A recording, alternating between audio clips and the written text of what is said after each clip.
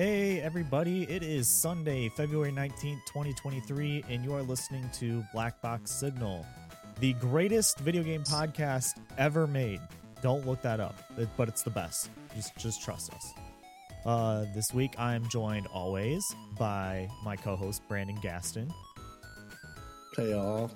And I'm your host Chase Johnson. I always never know who I'm going to introduce first. Am I going to do me? Am I going to do you? Well, who knows, You never know when you come here. At the same time. Right. Somebody had a birthday this week. Yeah. Somebody did. I don't know who it was, but somebody did. Somebody on this podcast did. I don't know. Somebody whose name rhymes with Landon. So happy birthday to Brandon. So that's cool. Thanks, man. Did you get anything cool? Did you at least get any good money so you could get some games maybe, or did you get anything game related? Honestly, I didn't really get much of anything, honestly, which is fine by me. I mean, usually I'm just like, don't get me anything anyway. It's just my birthday. I made it one more trip around the sun without dying, Right. Well, I know my brother got me something for disc golf, so there's that, so. All right. So, yeah, I haven't done a whole lot this week. I know we both said we were going to stream, and then, neither of us ended up streaming. So, sorry, everybody. That's just life. I'm really hoping to get back to it this week. Probably with season, because that's it. So, this week, I've just been in a wrestling rabbit hole again. Watching a lot of... It's WrestleMania season, guys. Guys and gals. And yes, adulting does suck. So I've been sucked into a lot of wrestling. The Elimination Chamber was this weekend, which is the last pay-per-view before WrestleMania. So hey, everything is kind of getting to that final. Like if there's anything close to a season finale in wrestling, it's WrestleMania. And then the next season starts the next night. So it doesn't really stop. Even when you're not like WWE is by far not my favorite promotion, but I feel even if WWE isn't your favorite promotion, anybody who's just like a pro wrestling fan pays attention around WrestleMania season, because it's like the one time it's like, okay, you're going to get some surprise comebacks. The Hall of Fame is then, so like you get to see, like last year Undertaker was the big inductee, so I don't know who they're going to start announcing that. Probably tomorrow, I think they're going to start announcing the Hall of Fame. So, because they usually do like a couple of announcements each show, and they have 2 shows a week. So they'll probably do that. well, how was it? Was it at least good? What the pay-per-view? I didn't get to. I didn't actually watch the pay-per-view. I just followed it on Twitter and get enough of it. Oh, okay. I know that Roman Reigns retained the title, which I kind of knew that was going to happen. Because it would be too perfect for like Roman Reigns to be dethroned by Cody Rhodes, since Cody Rhodes returned last year.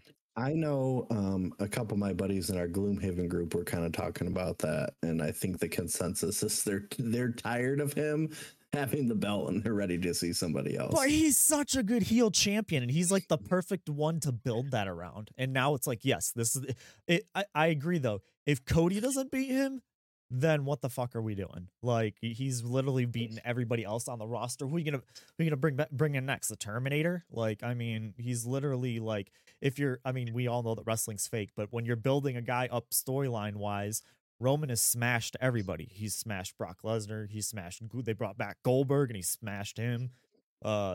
He's beaten everybody. So who's like the only person he hasn't beaten? They brought back John Cena. He beat John Cena. Pretty much the only people he hasn't beaten are Cody Rhodes and The Rock.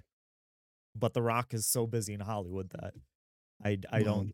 He wanted to come this year, but I guess he had a scheduling conflict, so he wasn't able to make it. Because it was originally, the rumor was going to be Roman Reigns versus The Rock, because they're family members.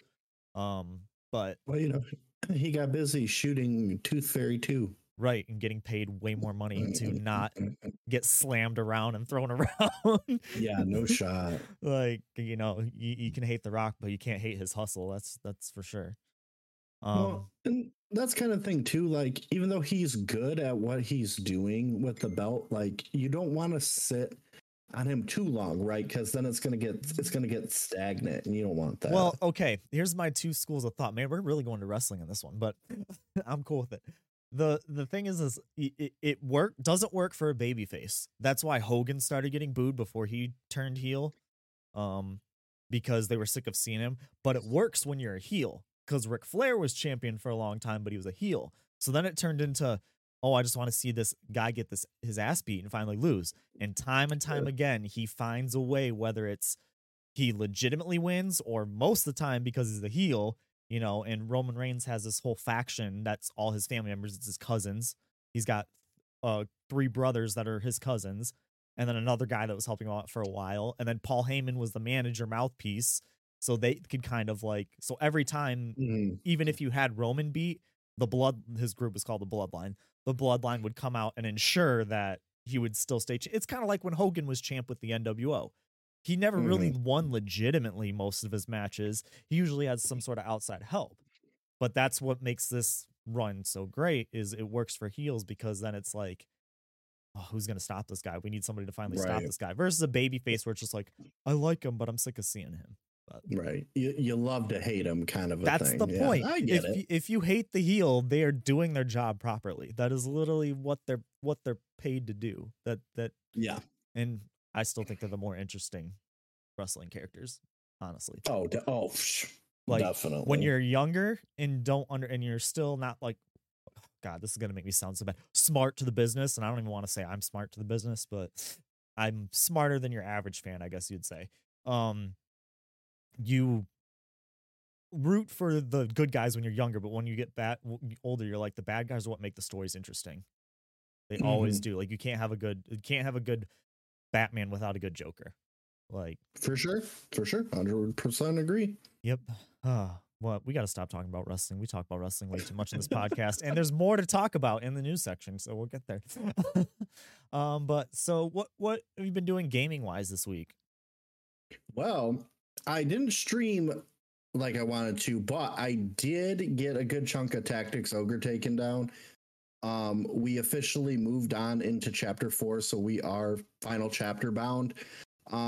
As with most games of this caliber of nature, even though you finish the story, the game ain't over. There's plenty of other stuff to do. It's been cool. I like that they have like unique characters or whatever, and some of them have unique classes that can't be attained by other characters, which I thought is pretty cool. And usually you kind of got to go out of your way to acquire said characters. Notably, I picked up a character called Ozma, which, if anybody listening or watching has ever played Final Fantasy Tactics, when I say TG Sid, Thunder God Sid, you know who I'm talking about. Guy is like, you get him right out the rip, not even fully skilled up, better than any other character you get in the game. And that's Ozma. Ozma is literally female Thunder God Sid. Like, starts with incredible stats. She's tanky, has almost nothing but good skills in her unique job class, which is Knight Commander. She's pretty cool. She uses whips, or she can use whips. That's her starting thing that she has. And it's unique to her because she has a special whip move that nobody else gets. But I was like, nah, I got rid of her whip, gave her 2 daggers, and she just like raffle stomps people pretty bad. So pretty cool. I also got this other guy I thought was pretty unique that I think you'd be interested in. So when you meet this dude in a cutscene, he's like a drunk on this like pirate island.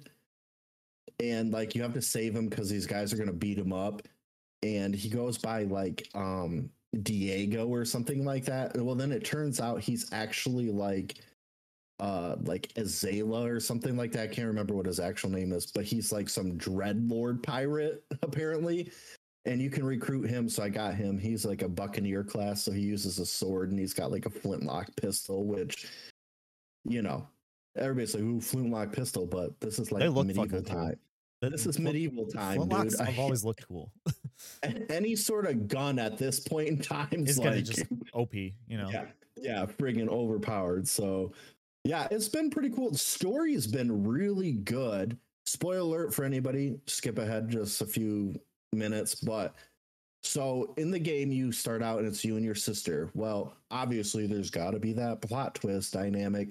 Turns out your sister isn't your sister. She's actually the daughter of the now deceased king that he had with one of his handmaids. Because that's how it had to you be. know, yeah, cheated on his wife, the queen, with one of her handmaids, got her knocked up, right? Kind of a deal. Yep.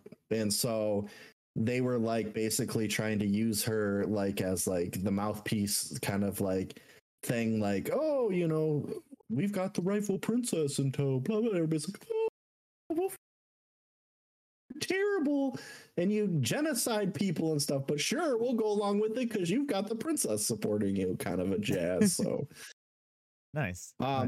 Yeah, it's been fun. And some of those fights have been downright, dude, like I wanted to pull my hair out, and anybody that knows me knows I have not very much hair left to pull out. Like if you're watching the video form of this podcast, I mean, yeah, yeah, there ain't much up there.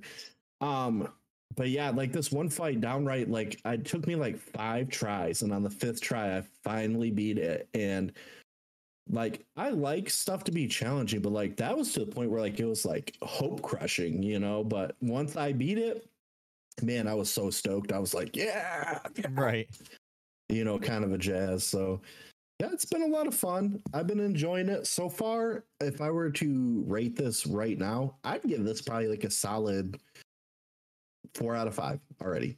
Like it's been really good. It's been fun. It's been enjoyable. Like they really did a good job. Not just like doing like just a straight over port from one system to another. Like they really polished this off, changed, like updated the mechanics and stuff. It's very well done, I think, myself personally. So nice. And you said you think you'll be done with it by next podcast or podcast after that, or possibly don't want to put pressure podcast. on you. We know how bad I am, but possibly at least within the next 2 podcasts, I'll probably be done because I'm just like hooked and I can't stop playing it again. So okay, it's been fun. Okay. And then it looks like you also put down the Last of Us episodes. It's been a little bit. We didn't talk about it last week. So I'm gonna have to reach into my memory a little bit because I watched them and we're caught up, and you kind of just got caught up. We don't have to go too crazy into spoilers or anything, but what do you think of, like, I think of a good topic talk is like, what do you think of the state of the show right now? I think it's great. I think it's going really well. They're doing a great job with it. So like I get pumped every week to watch the next episode because like so far, like even the kind of like I guess if you want to go with the term filler-ish episodes, they're still interesting. They're not boring, you know, so that's good. It keeps you interested, you know. Yeah, I think it's still doing pretty good. I still think like the 3rd episode was still like peak for me right now. Although the last episode was still pretty good. We finally got to see the bloater, so that was cool. Minor spoiler. Yeah, so that was cool. But I still think that 3rd episode with Bill is still probably the strongest episode so far, writing wise. It'll be interesting to see tonight, now that they're going to be almost 2/3 the way through the first game. Kind of looks like where they're going to be picking up, because they're going to be picking up in Wyoming in the winter. And if you remember, that game was in seasons. And that was kind of like the spring was, I believe spring was the final chapter. So, because it went summer, fall, winter, and then spring. I think you're right. I think you're right. So that would put us, like I said, about 2/3 ish way through the first game. So I think they're going to be sticking pretty hard to the whole first game being the first season. So I don't know. It'll be interesting to see, especially what's coming up. Yeah, I like it so far still. We'll have to see though, because that second game, I'm telling you. I see, and I wasn't privy to that, so I couldn't really weigh in on that. Yeah, I mean, yeah, we won't go there yet. But definitely, I agree with you. That seeing the bloater come up from the ground, I didn't even have to see it. I just heard the sound, and I got so freaking hyped. I was like, oh, yep, here it comes. And my mom's like, "What?" And I'm like, "Just wait, you'll find out. Like you'll know, you'll know what I'm talking about here in a minute." Right. Yeah. I mean, I don't have much more to say than that. I didn't get to catch up on it in time this week, but the Nier anime took a little bit of a break, and then I just saw this morning on Crunchyroll that they aired the next episode because I had the first 3 episodes done, and I was waiting for episode 4 for almost like 2 or 3 weeks. It seems like. But it's finally on now. I just haven't had a chance to watch it, but I plan on getting back to that. I'll probably squeeze it in tonight or maybe tomorrow. So I'll be able to talk about that maybe on the next podcast. I did before we started this podcast. I got God of War Ragnarok like a while ago. And I actually let Brandon borrow it, and he finished it before me because I got about halfway through it, and then Crisis Core happened. So I kind of it's so good. I kind of set it aside, but I just got back to it. It took me like maybe like one thing I want to say about, and this isn't a complaint on God of War because it's a kind of endemic of any game. I wish some games would have like not necessarily tutorial, but hey, I've seen you been away from this game for like a few months, or or like at least 30 days. Here's a quick little refresher of this does this like just while you're going through, because it took me a little bit to get my God of War legs back just from playing other stuff, but I got through the next chapter. I got that weapon, that third weapon. Spoilers for people. Yeah. So I got that. What'd you think of that? I haven't used too much of it yet, but it's cool. I like the way it is. Yeah, I got it and got to the end of that level. So that's where I'm at right now. I just played enough like right before the pod today to kind of just a touch more. But yeah, that game is still playing pretty well. We'll have to talk about it more when we finish because I think we're both gonna maybe have our final thoughts on God of War Ragnarok, even though that game's been out for a little bit. Oh, for sure. But I'm hoping to have that finished, if not by the next podcast, the podcast after. Because Chase finished a game. Chase finally finished Crisis Core. Oh yeah, we need to have a round of applause for Chase for finally finishing. Yes. I need to start programming like cheesy sound effect buttons into my stream deck so we can have like round of applause or just really dumb stuff. Yeah, the Disturbed. Ooh, wah, even though I hate Disturbed. Yeah. So that game ended pretty strongly. I mean, it ended like the PSP one. It's pretty faithful. Final bosses were pretty tough, although still Sephiroth was the hardest fight, even though there was 3 boss fights after that. But like fighting Genesis was a little tough, and then who was it? God, what is his name? It's not Hojo. It's the other doctor. I don't know why his name is escaping me right now, but you fight him. And Hollander, that's who it is. Hollander, and then Director Lazard gets kidnapped, and they both get turned into like Mako freaks and like get turned into like degrading monsters. Because that's what's kind of the whole thing's about, is that all the other soldiers in the soldier program up until Zack, Cloud, and Sephiroth, all of them are degrading.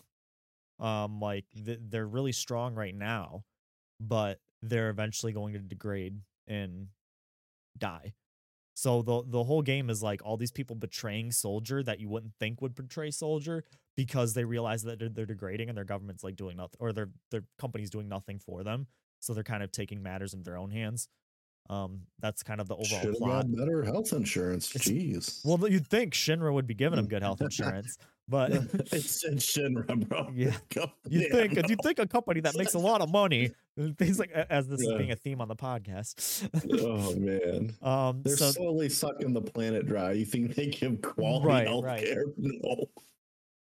But yeah, so the game ended pretty well. I thought for a minute they were gonna try to like tweak the ending to kind of fit in with like the remake, but I'm kind of glad they didn't. I'm kind of glad they remained faithful. And I always do love the post-credit sequence in that game where it's Cloud landing on the train in Midgar at the opening of Final Fantasy VII. It literally says story will be continued in Final Fantasy VII. And it's like, Nice. yes.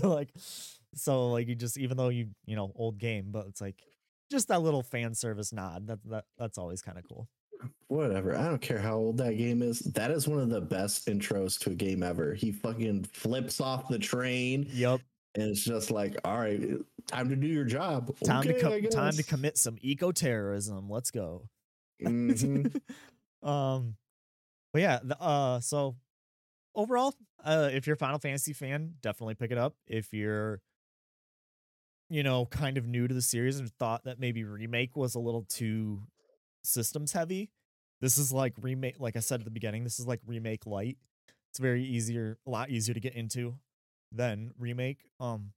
As More far as like accessible. the systems, yeah, because you're only controlling one party member. You only have like a certain amount of abilities to deal with. You still have to kind of equip materia in and out. But other than that, you know, especially just having to worry about it with one person, it makes it a lot easier, a lot more manageable. Yeah, but I guess the next Final Fantasy game I'll be getting into is Strangers of Paradise, Final Fantasy Origins, the prequel to 1. So that'll be the next one that I will get into after I finish God of War. I have that sitting in the back pocket. Next little topic I have here that I just kind of brought up just for the heck of it, that we could discuss maybe. We won't say what is the best, because best is, you're just gonna, you can't quantify. Subjective. You can't quantify that. Yeah, exactly. So I figured we could discuss what you can, and you can mention more than one, and how each one impacted you maybe, but what is, or just talk through like, what is your favorite console generation? My favorite console generation?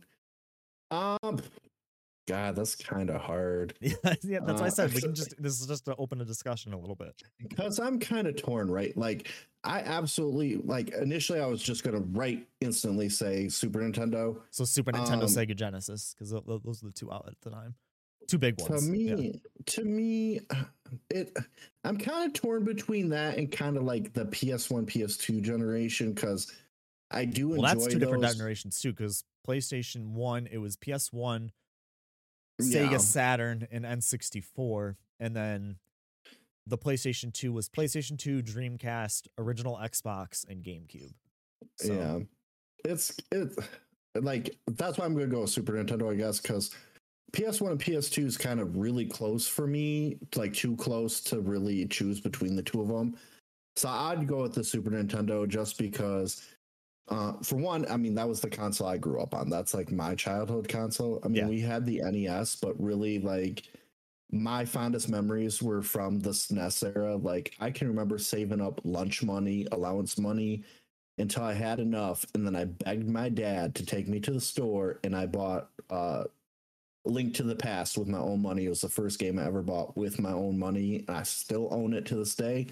It's right in my bedroom next door with my original SNES, everything. Like, had a lot of good games. The controller was solid.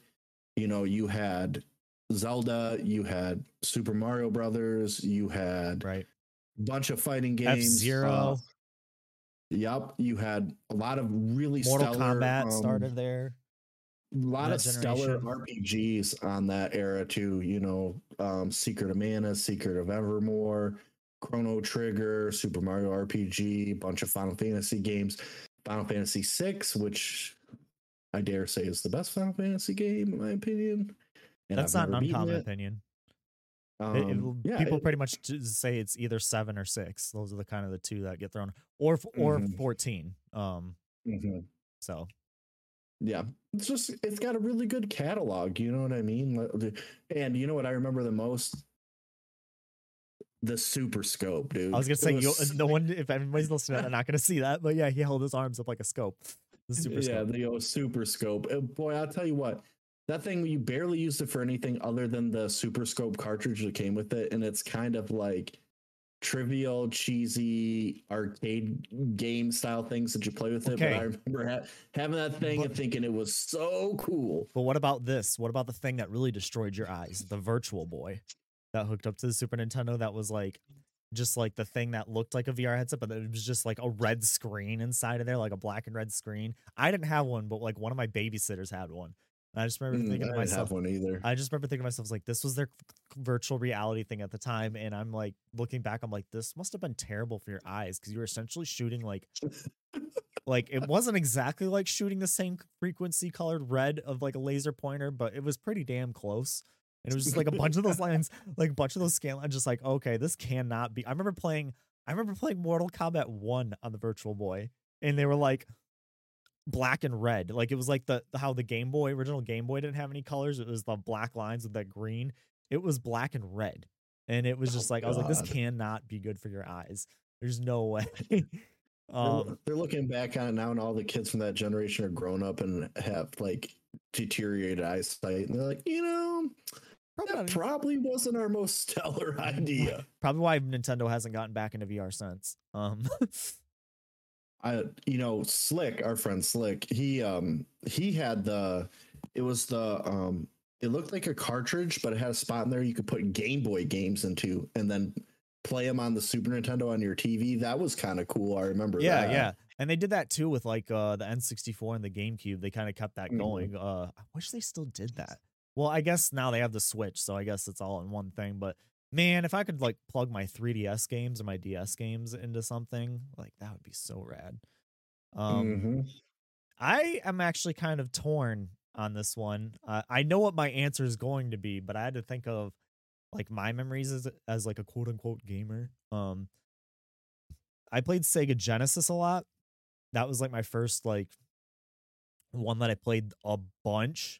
And then the PlayStation 1 was really, really big for me. I remember playing we'll go back a little bit. I remember playing a really bad fighting game for the Sega CD called Eternal Champions. And I just remember it having like really ridiculous, like quote unquote fatalities. They were called overkills and sudden deaths. I should send you the video of it. But because it's not a good fighting game at all. No. But like the fatalities and stuff were kind of cool. And it was for Sega CD, so like the attachment to the Sega Genesis. Yeah. So that was kind of obscure, but then the PlayStation 1 was really big. Like Tekken was really big for me. Bushido Blade, please make another Bushido Blade. The good stuff. Please. I'm whispering right now. Please make another Bushido Blade, please. I love Bushido Blade, Twisted Metal 1 and 2 especially. Like I played so much Twisted Metal 2. And then obviously Final Fantasy with like 7 and 8 and 9.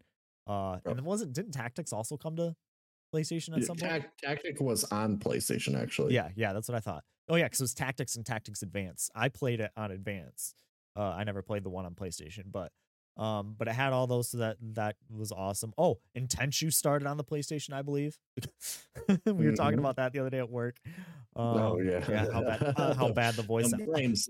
I am dying. No, I am dying. Best voice acting ever. You can't forget the best PlayStation game ever. My fondest memories of coming over to your place as a kid. Wild 9, baby. Wild 9. Throwing the enemies into like the meat grinders and stuff, dude. That game was awesome. Or the two levels that like you were skydiving through a space tube. So you just had to like slam them into the walls as you're like free falling, and then hopefully you and pull your chute before you hit the ground or whatever. Yeah. But that was probably actually my second favorite generation. My first favorite generation, I will have to say that I have the fondest memories of, is the PS2 original Xbox and GameCube generation. Because I think it's the last time that a lot of companies took chances and studios took chances at just making whatever. Like we got Final Fantasy X, we got Final Fantasy 12, we got Kingdom Hearts 1 and 2. We got a slew of actually really good to decent anime games. Like we got the 2 Full Metal Alchemist games that Square Enix made that were actually really good. That's when you started seeing a lot more of like the anime fighters. Like you started seeing a lot of the Dragon Ball like Budokai games, and you got I think that was when like you got the first like Naruto fighting games too, was on the PS2. And then this is really gonna nerd me out, but they had a lot of really good Gundam games, like really good Universal Century OG Gundam games. It had My favorite one was Mobile Suit Gundam Zeonic Front because it actually played like a rainbow, like an old school Rainbow Six like tactical game. You had to like command units while being in a unit Oh, yourself. okay. So that was really cool. Um, and then I mean it gave birth to Nier because I had Drakengard 1. Um, so that obviously I'm gonna be like, yeah, looking back at that, that was really cool. But then like the GameCube was super solid. Like I vividly remember the PS. I could go to sleep and I remember the PS2 and GameCube startup sounds Oh so man. much. And I loved my PlayStation 2 to death. And you got like the Grand Theft Autos on there. The wrestling games were good. Just overall, I think that system. And then I mean, on the Xbox side, you got Halo. Halo was huge, and Fable. Oh yeah. Like Fable was such a big deal. Halo, I played so much Halo 1 and 2, and I played so much Fable. Ooh, and the Star Wars Jedi Knight series came to console because Jedi Knight Jedi Academy was on Xbox, and Jedi Knight Jedi Outcast. Yeah. Those were really good Star Wars games. Oh my Those are god, really good. Jedi Academy. Jedi Academy You was get- so much. I know people like Jedi Outcast better, but I love Jedi Academy. It was so good. So did I. Like Or script people and just whip them. and you use the thumbstick to swing your lightsaber, the right Yep. thumbstick, like, but and it had a multiplayer mode to where you could have like a team deathmatch because it went back and forth between like first person and lightsaber mode. Yeah. So you could like be shooting with guns. Style. Yeah, it felt so much like Quake or like Unreal Tournament, like, and Mhm. Unreal Championship also. That was like the first time like Unreal made its like big jump to console. So there's like a lot of good stuff. Metal Gear Solid 2, which arguably in my opinion is the best Metal Gear Solid, is on the PlayStation 2. I mean, just I could go on and on about like just take me back to that time. Like that was like, I don't know. For me, that was peak. That was peak. That was peak, John. You hear me? Love you. I put these little Yeah. tidbits in here because he's like our pseudo editor. Like I do all the actual editing, but I'm the one that's like every week we're like, hey John, how did it sound? Did we sound good? Yeah. Yeah. Definitely. We love you, John. But yeah, that is definitely like, and then like after that though, if you think about it, then we got into the 360 PS3 generation, and that's when like the B tier game kind of disappeared. Like, and then you just had kind of AAA and then like the smaller arcadey indie games. Like, and that's why Mhm. indie games I think have gotten better because they've kind of filled that void of like let's say the Warriors, the video game based on the Warriors movie, which is actually a really good video game that Rockstar made. Like we don't get stuff like that anymore. The Enter the Matrix video game, which a lot of people didn't like, but I did. Path of Neo was bad, but Enter the Matrix I thought was good. Really? I steered away from those, so I Did couldn't you? say. I don't know, man. I had a lot of fun with Enter the Matrix. Maybe it's because like you could just type in a bunch of codes to have like infinite bullet time, so that made it fun. I think I steered away from that because I think my brother had like a Matrix game on his computer or something. He said it wasn't very good, said it was really hard, and you died a lot. And I was like, yeah, no. Yeah, but yeah, yeah, console generations, bring them back. Okay, don't really bring them back. Make this generation last a long time, please. How about that? For my wallet's sake. Just take chances. Take some more chances, yeah, dude. And let's take some more chances. Like give us those juicy stuff. You know, I mean, yeah, you're gonna fail, but like every once in a while you take a chance and you get those gems, dude, that just like last a lifetime. Yoko Taro failed 4 times before getting to Nier Automata, people. Just saying. See? All right, well, that's pretty much all we got for the week of what we've been up to. I guess we can go ahead and get into the news. It's going to be kind of a light podcast today because we don't have a ton of news. First story that I have here is Microsoft confirms that Game Pass cannibalizes sales of games, and this is according to GameIndustry.biz. Xbox maker tells UK CMA it expects titles to see a decline in base sales for at least a year following the inclusion into the subscription service. Which to me just kind of reads like duh. If a game is on Game Pass, you're not going to buy it unless like that game gets removed from Game Pass, and then you're like, oh well, now I'll pick, because sometimes games only stay in Game Pass for like a few months and then they're out. So but I could see somebody also like me would probably, if I had something like Game Pass despite how I've been on this podcast so far, I'd probably try to get through the game as quick as possible, and then by the time it's off Game Pass, I'm already done with it. Yeah. But also the fact that they were telling this to the UK, what was it, the CMA, and right now they're dealing with the whole trying to buy Activision and coming up with reasons why. Hey, look, we don't make as much money as you think. You know, it's not going to be that big of a deal if we buy Activision. I kind of take this a little bit with a grain of salt too. That like they might be making it seem worse than it actually is. I don't know. What do you think? I mean, I'm with you. Like when I read that on the note, I was just like kind of laughed. Like, well, I mean, that's obvious. I don't think it's probably nearly as bad as they claim it is. But I mean, obviously, yeah. If you're paying whatever X amount a month or a year for Game Pass, obviously you're going to be spending less money buying physical copies of games, unless, for example, it's a game you really like and you want, like, they offer a cool special edition or collector's edition with a cool steel book. Now they did say that it leaves people more open to like pay for add-ons for a game that they might get on Game Pass, which I can see that. If you got a game for free on Game Pass, you might be more likely to like engage in the microtransactions of that game because you didn't spend it. But so that doesn't really surprise me. And also, like, those developers don't ever say it really hurts them, like, because Microsoft pays for them to be on Game Pass. So if it wasn't financially good for the studios making the game, I don't think they'd do it. Right. So I don't think it really affects that end of it. It just might affect the revenue that Microsoft directly makes. Which, who cares? I mean, next story, kind of a smaller one that we're probably not going to touch too big on because we're not big sports guys. EA is paying, this comes via Kotaku. EA is paying $588 million for the rights to the English Premier League. If you haven't been following, like, EA was making the FIFA games for a really long time. Well, they lost the FIFA license. So now they're trying to figure out, you know, what they're going to do with their next soccer game. And this looks like their solution is that they're going to be moving forward with a deal with the Premier League. Not too much else to say on that. Do you got really much to add to that? I figured this would be kind of a small story. No, not really. I mean, what is it, a soccer game? I mean, of all sports games, soccer's game's really not going to excite me because I don't like soccer in general, period. Yeah. It does make, I will say that you'd think Madden would make them the most money, but because soccer is more popular outside of the U.S., FIFA makes them a fuck ton of money.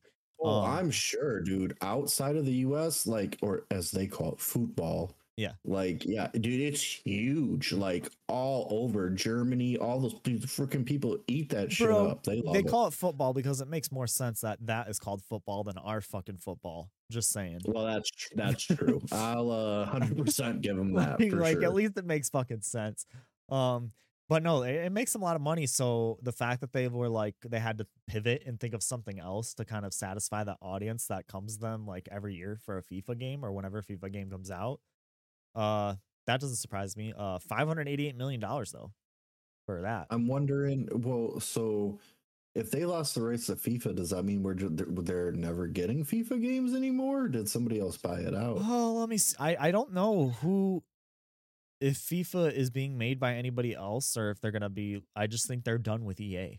Well, I was gonna say, because hopefully at least somebody else picks it up, because that's a bummer for those people that love that type of game, you know, knowing that, like, oh well, they lost it, now we're never gonna get you know what I mean? Like, that kind of would suck. Yeah, I was trying to scan through this article a little bit, and it doesn't say anything about.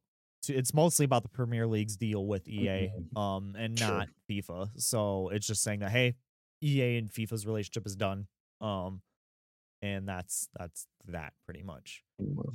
And that came. Sorry, those last two articles I need to cite my sources here were GameIndustry.biz and Kotaku. The next one comes from Polygon. It's kind of a little follow-up on the story for it's a small follow-up on Zelda Tears of the Kingdom being $70. And I just wanted, we were touching on that, yeah, we were touching on that. I need to find the quote here. They were asked if this would be the price going forward. And basically, where is it? It was right here. Oh yeah. No, we determine the suggested retail price for any Nintendo product on a case-by-case basis. So at least there's a little bit of like, we shouldn't expect every Nintendo to be like the game to be like this going forward, but I'm a little skeptical. I don't know. What do you think? Sounds like it's just an excuse for them to price hike whenever they feel like it, you know? Like, okay, I don't see every game going up, but like the next Mario, that's gonna be 70. Oh, that's what I'm saying. Like The next Pokemon, 70. Yeah, that's what I'm saying. The next really anticipated game like that, or like a classic, like, oh, we're making a new Donkey Kong game, we're gonna hike it up to $70. I could see maybe Donkey Kong maybe being 60 still, but like Metroid 70, like anything that's like big, like on the level of like Zelda at least. Like I could definitely see Mario for sure. Mario Kart could go back and forth, but like, like a lot of maybe Animal Crossing, if they did another Animal Crossing, might still be 60, but I could definitely see like their big marquee games from here going forward being $70 because we kind of talked about, like they probably don't view like their game being and Zelda being any worse than a God of War, and that's selling for 70. So why wouldn't they sell their big marquee Zelda game for 70 and think it's not worth 70? Yeah. But just saying, that, there's not every game going forward, at least according to this Polygon report, is going to be, not every single game is going to be $70 going forward, which we will see. Yeah, we'll see. That's we'll kind see. of I said, I'm not saying every game makes me think, okay, maybe small, maybe like the next Splatoon, if there's another Splatoon, maybe that's 60. And then but like I said, like Mario, you gotta know that Mario is at least the next Mario is gonna be 70, like 100%. Oh yeah, for sure. Next story also comes from Polygon. The Division 2's new season is delayed because the devs broke the game. Basically somehow Tom Clancy's Division 2 got so messed up as the developers were preparing for its next update that the 2019 game cannot be updated. I don't know the particulars of this. It's a lot of like programming jargon. But basically something happened to where like something broke in one of their systems and now they can't update the game at all. They were planning like new DLC for that game, and according to this Polygon article, here's the actual tweet. This came out on Twitter. It's loading. Forgive me 1 second here. This is funny. I didn't think that sounds like a last week we shared the news with this. Yeah, last week we shared the news that we delayed due to a localization issue. This past Sunday, in the process of creating an update which would resolve this issue, we encountered an error that brought down the build generation system for the Division 2. What? How does that happen? Like I said, bad string of code or something, I guess. I don't know. You must have, I don't know. What do you think about that? That seems kind of, I mean, I know it's a little bit of an older game and I don't play the Division, but they hit you with the oops, my bad. Like, right. What is that? Yeah. How does that happen? I mean, I don't know. I'm not a programmer, so I don't know. But that's almost as bad as like, okay, so we went to update the game last night, and it turns out we wiped the disc clean, so you can't even play the game anymore. Yeah. Whoopsie.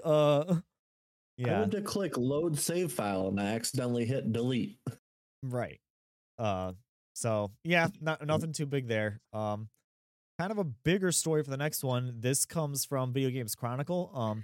For the first time since it launched, the PS5 led US console sales in January. And yeah, that's the first time that it actually outsold the Switch because the Switch has been more readily available. So what we talked about, the consoles starting to show up in places, maybe that's starting to help. Maybe we're starting to see that. Says Sony here on Video Games Chronicle. This is also citing the NPD numbers, which we're going to go over the NPD numbers next. Sony's console topped the hardware rankings in both unit and dollar sales, with Switch second across both measures, and Xbox Series X and S in third place. So yeah, it looks like the supply chain issues might be getting solved. I don't know. What do you think? I've been seeing a lot more posts on Facebook from a couple different people saying like, hey, I've seen some PS5s here. I've seen some PS5s here. So I think you're right. I think they're starting to become a little bit more readily available. So I can definitely foresee those sales peaking up like that now. Yeah, and I know when we read that story initially, 2 podcasts ago, about them increasing the supply, it was like a little bit of I believe it when I see it, but numbers don't lie. So that tells me that they're starting to, at least on the Sony front, get control of their supplies. I still haven't seen any Series X's or S's in the wild, the Xboxes. But I have been starting to see PlayStation 5s myself. Like, I was at a Target like a week ago and I saw 2. And 2 of the disc versions, not the digital ones. So that was kind of surprising. Next, numbers, because everybody loves numbers. We're gonna look at the NPD numbers for January. And this is just for January 2023. Top 10 games were at number 10, Pokemon Scarlet and Violet. Does that really surprise anybody? That's still selling pretty well. Nope. One Piece Odyssey as at number 9. God of War Ragnarok number 8. Forspoken at number 7. Elden Ring at number 6. Fire Emblem Engage was number 5. FIFA 23 was number 4. Madden NFL 23 was number 3. Dead Space was number 2 in sales. I'm not surprised. And number 1 was Call of Duty Modern Warfare 2, which that also not a surprise. Not a surprise. Anything that stands out to you in this list that I mentioned? I'm surprised Forspoken is that high because I've heard nothing but sadly bad things about that. I haven't played it myself. I played the demo and I was not impressed.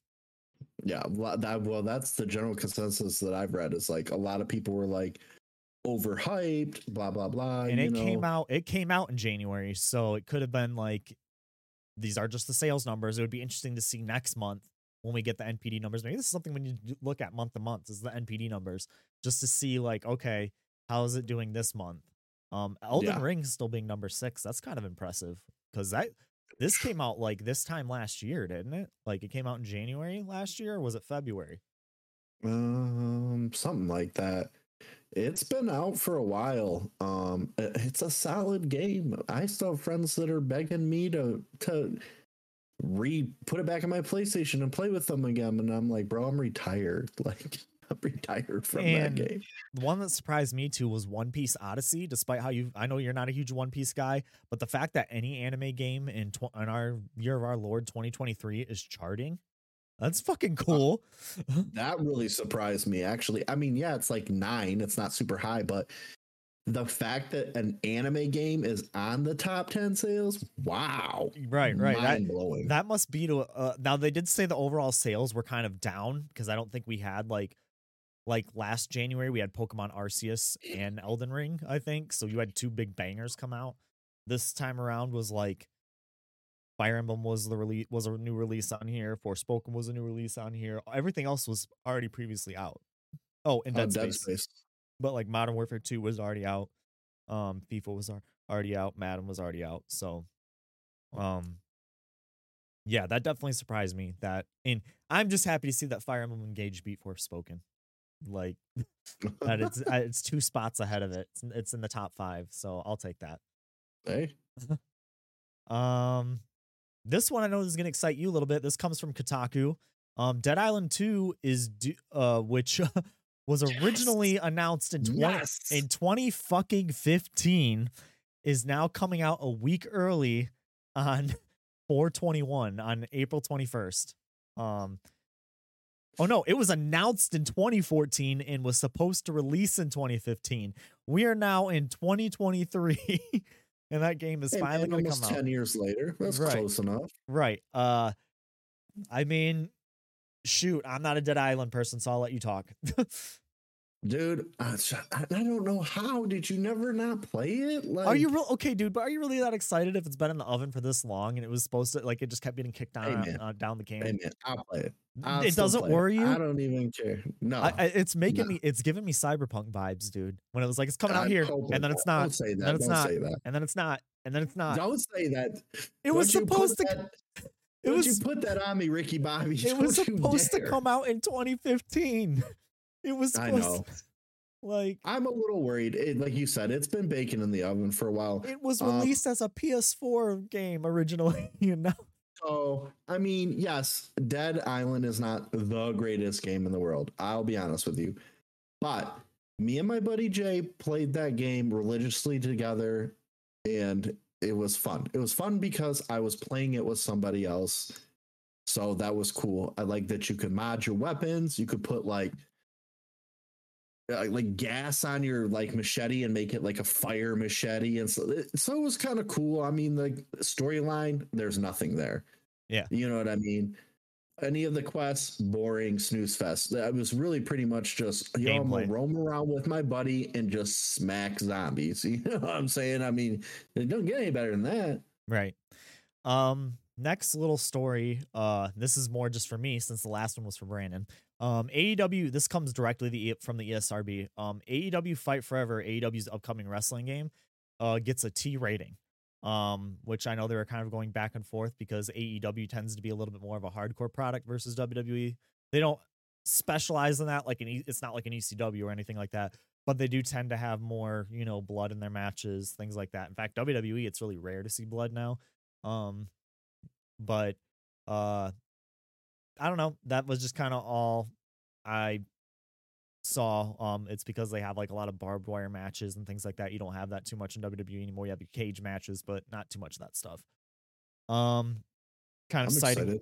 Yeah, I don't know. I hope it's good because it's going to be that more arcadey wrestling game. I don't know. I kind of go back and forth on if I like the simmy wrestling games better or the arcadey ones, because I do like the good SmackDown games and those are more simmy. But then again, I like No Mercy, which is more arcadey. So look, as long as I can drop a big TV on somebody's head in the back hallway, that's all I need. Oh God, WWE Raw was so bad for the Xbox. So bad. And they made a second one. It was so bad, and they made a Raw 2. How did that get greenlit? But yeah, I don't know. I hope it's good. I'm glad that now they've got a rating, because it means that was kind of like their biggest holdup, because for a while they were like, there's rumors that they were going to get a mature rating, and AEW is fighting really hard against that because a lot of teens and younger kids do watch their products, so they figured it would be limiting for them to be able. That's going to limit, their sales. So not too much more to report on that. You got too much to say on that? Their sales. Oh. Let's be honest, dude. The ESRB or whatever, like, is the all right. I'm gonna say it because it needs to be said. It's a joke.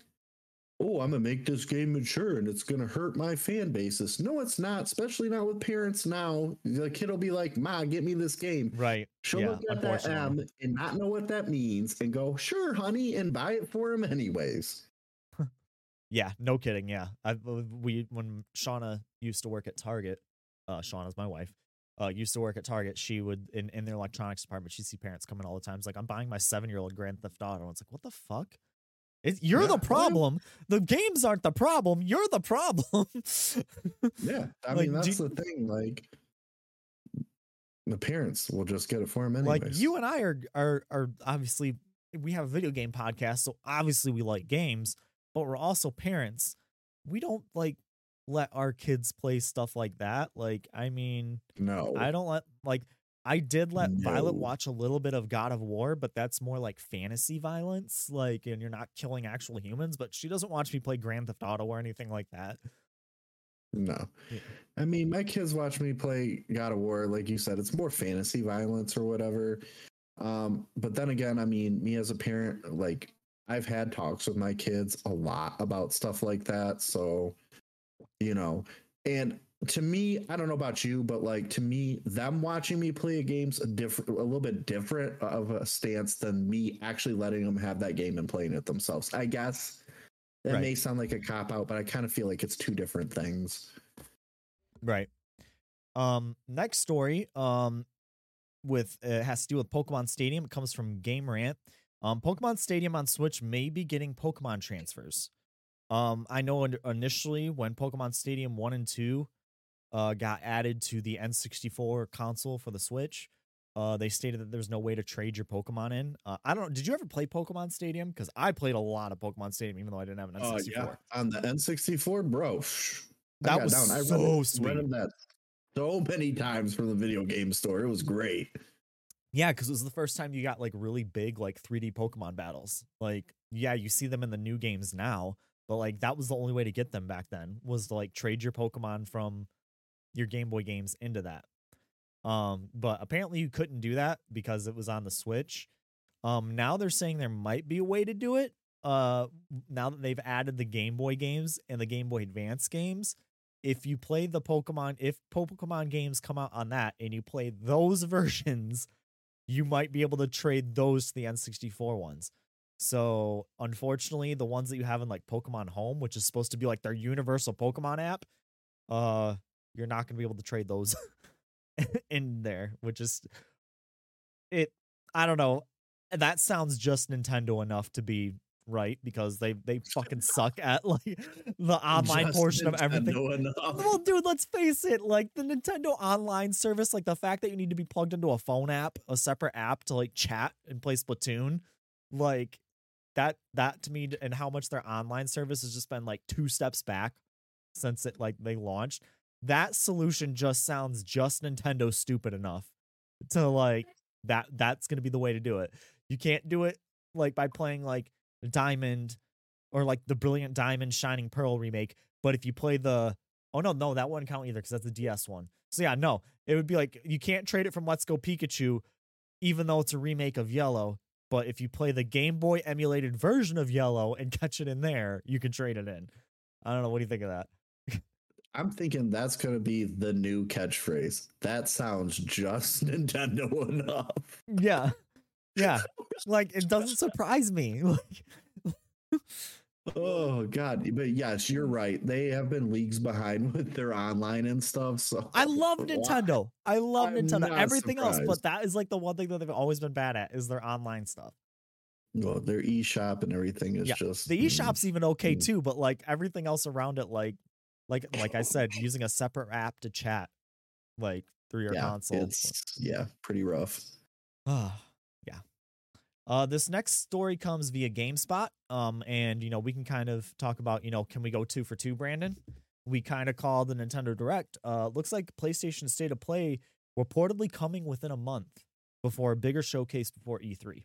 That's the article reported by Steve Watts at GameSpot. It seems like it's been a little while since we've had any major stuff announced from Sony. So I don't know. I could see, you know, it says it's going to be a smaller one. They said their bigger one's going to be probably closer to the E3 time window, like of June. But I don't know. What do you think? I'm thinking I think we're due, you know. I'm excited. I'll be definitely excited if it for sure gets a confirmation. Well, and we think too that Xbox just had that event with Bethesda, that smaller one, and then we had that Nintendo Direct. Maybe they're, you know, this is also reported by Jeff Grubb from Giant Bomb too. So you got GameSpot and Giant Bomb reporting on it. That's 2 big outlets kind of saying that this is probably going to happen within the month, maybe a month or 2. So we'll see. We'll see if we can go 2 for 2, Brandon. Get a state of play. Sure. I would like to see a state of play here soon, just because there's so many things. Like Sony's the one that like has been the quietest about everything this generation, I feel. If we go 2 for 2, I'm buying a lottery ticket. What would you like to see from a state of play? Now pull your expectations back though, because if they're gonna have a bigger event right around E3 or before E3, that's probably what they're gonna save their big announcements for. What would be some like medium sized to like medium big announcements that maybe you'd like to see? You already know. The only thing I want to see from PlayStation is that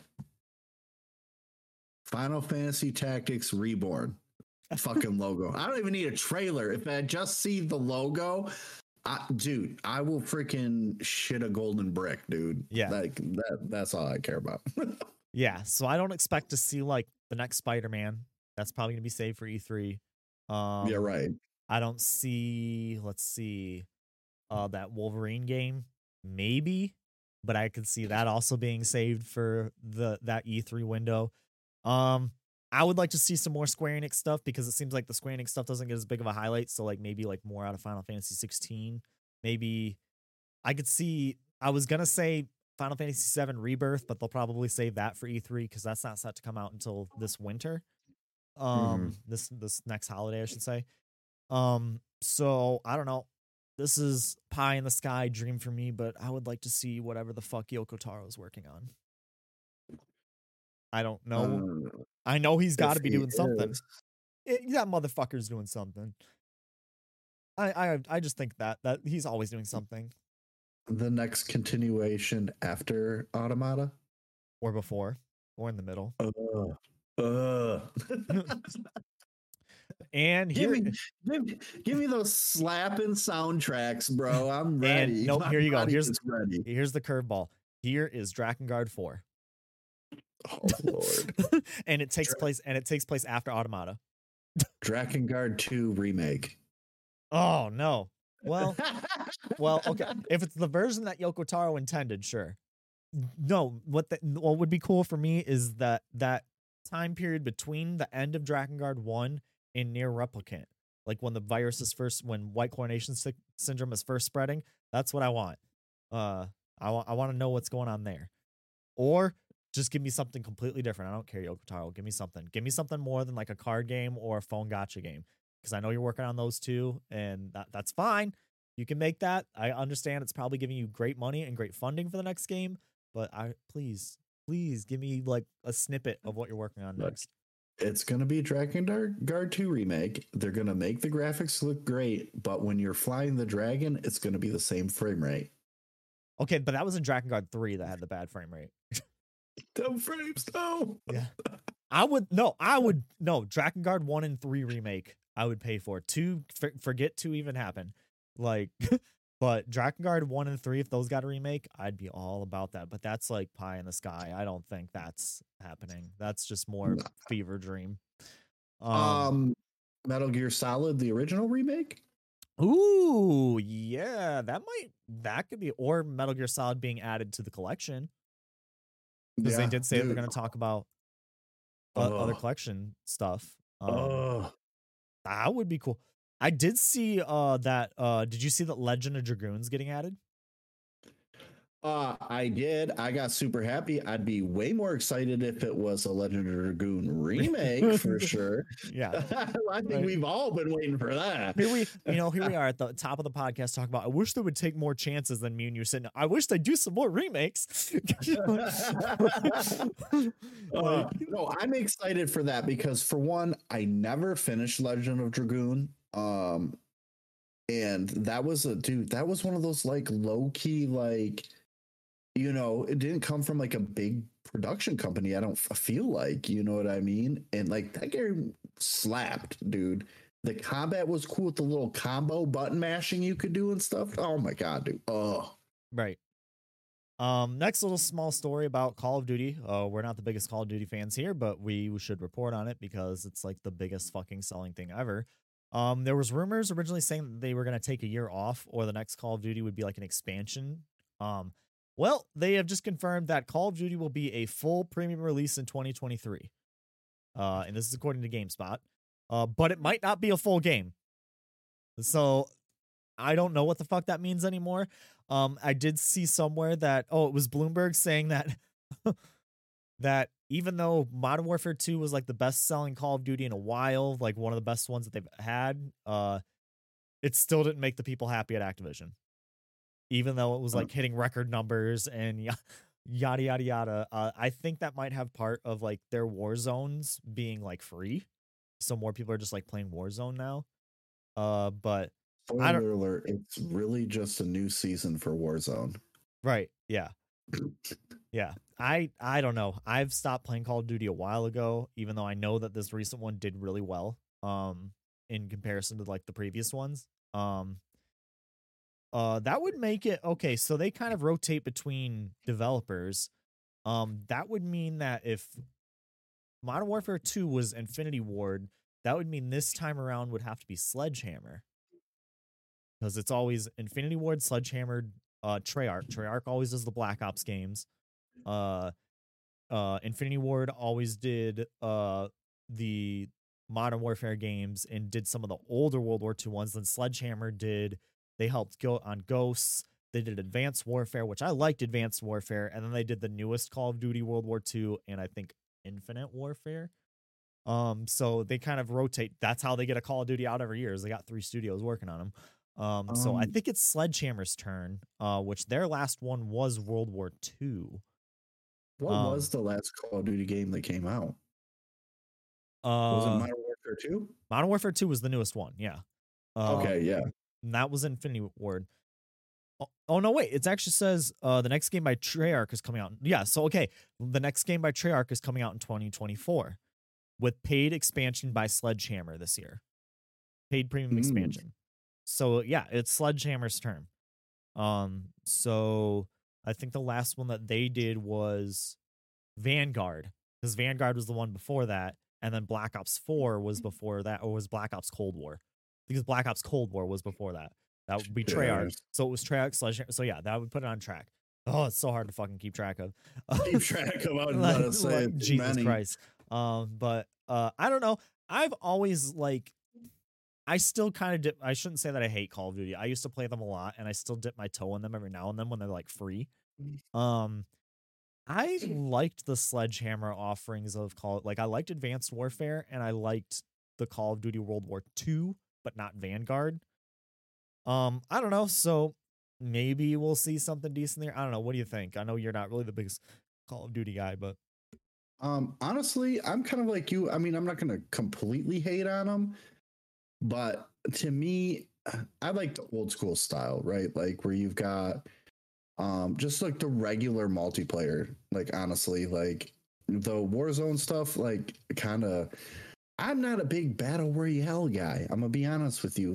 I've played a couple of them. They don't do it for me. Bring me back to the old school stuff where I can just slay people and call it good. Yeah, and I like the objective game types. Actually, I like playing domination and hardpoint. Yeah, domination. I love domination. It's because I used to play in tournaments. So you never played team deathmatch in tournaments.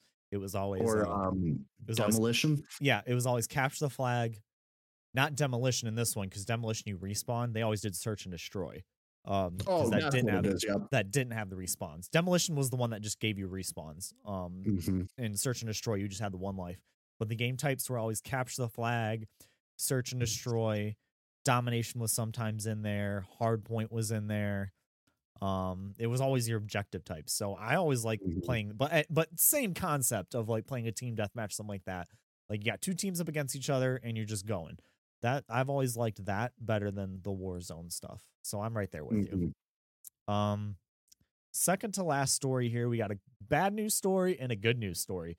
This comes from Games Radar. Years after leaving Activision, which is ending full remote work, Bungie's made the best Destiny 2 season ever entirely remotely. So Activision is ending its work at home policy permanently. After seeing that tons of people can work totally fine from home, they're ending that. And Bungie, that used to work under Activision, was working with Activision on Destiny for a while. Just launched its best season ever, and they did it 100% work at home. So you've kind of got two conflicting narratives here that, Activision saying, oh, it doesn't work, but Bungie being like, yeah, it does. I don't know. What do you think? I mean, honestly, after the pandemic and all that stuff happened, worldwide, if anything's proven anything, work from home is entirely possible. Lots of businesses were doing 100% work from home. I get possibly having to have people come in at least once a week or something like that, sure. But just completely get rid of it, I'm not okay with that. Why? I mean, we won't say where we work, but even our job offers work from home options. You have options to where you could work from home, and it's so convenient to be able to just saves you money on gas. It works really for everybody, I think. And if you can prove that you still can be just as productive at home, if not in some cases more productive, in the case of Bungie, more productive. Yeah, like I said, it says here that Bungie made their entire next season 100% remote. So that shows me that it can work. But then this is Activision we're talking about.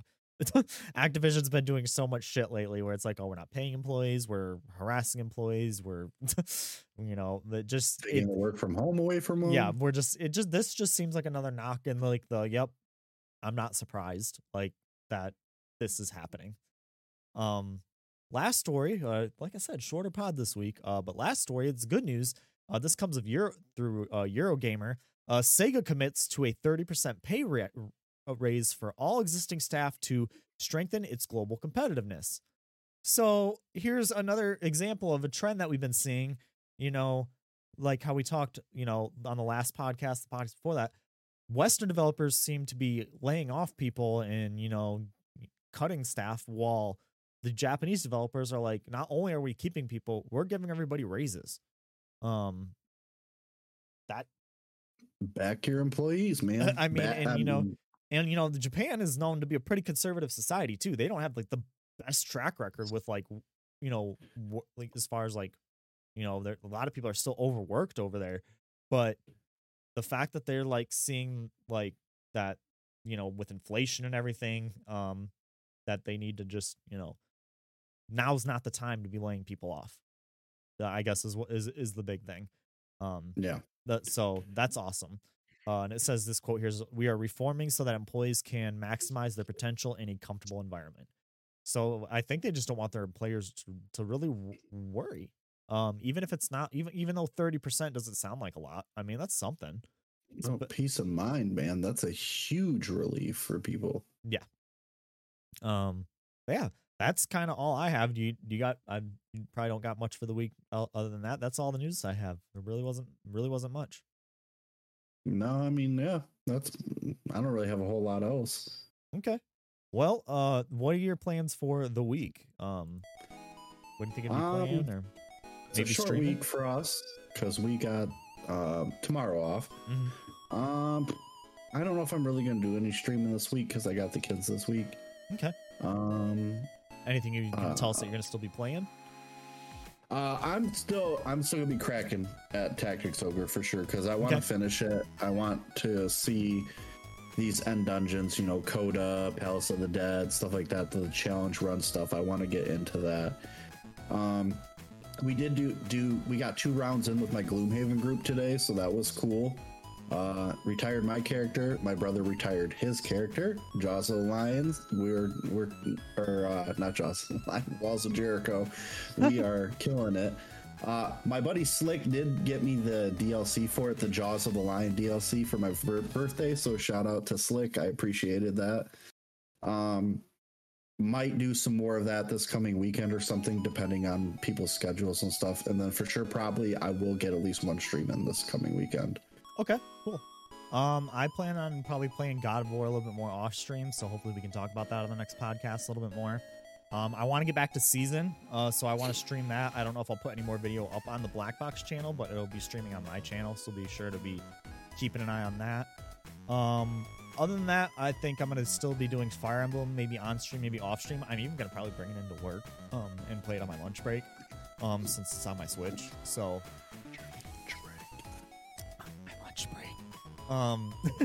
but yeah, so that's my plan, is just keep chipping away at those. And then, like I said, Stranger of Paradise is probably going to be the next big thing that I play, because releases for me are going to be slowing down a little bit. I think my next big release is not going to be until Final Fantasy 16 comes out. That's going to be my next big pickup, and that's not until June. But yeah, so if you want to email us, our email is at blackboxsignalpodcast@gmail.com. You can follow us at _ blackboxsignal on YouTube and Twitter. And you can follow us on Twitch at blackboxsignal. And Brandon, where can they follow you? You can follow me on Twitch, twitch.tv/enrageme with an H at the end. Or I'm pretty active on Twitter, also at enrageme with an H at the end. And you can follow me at chasing_chase on Twitter. And you can follow me on Twitch at chasingchasetv. And as always, we will be here next Sunday with some more video game news. We'll see if we got a longer one. We'll see. It's been a little bit short. You know what? Enjoy your Sunday. Enjoy some of your Sunday back, This has been Black Box Signal, and as always, stay safe, comrades.